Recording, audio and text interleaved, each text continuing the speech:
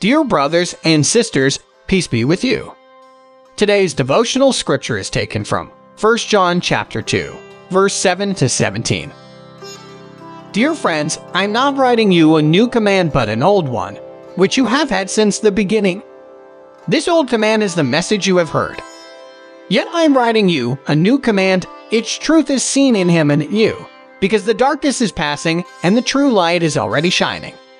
Anyone who claims to be in the light but hates a brother or sister is still in the darkness. Anyone who lives their brother and sister lives in the light, and there is nothing in them to make them stumble. But anyone who hates a brother or sister is in the darkness and walks around in the darkness. They do not know where they are going, because the darkness has blinded them.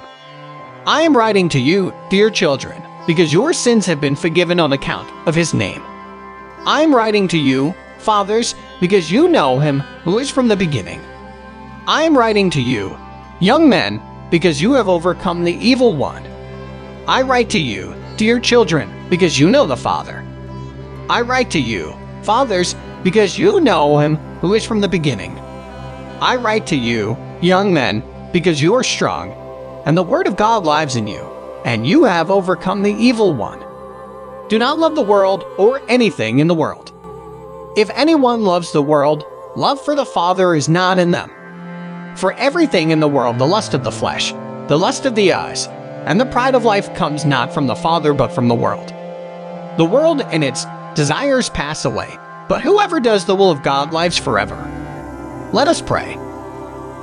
God of mercy, let us follow the way of Jesus and do to others as we would want others to do to us. Amen. May the Lord rescue you from all your enemies and be your hiding place in time of trouble. Today's devotion is brought to you by Growing Faith at Home Ministries.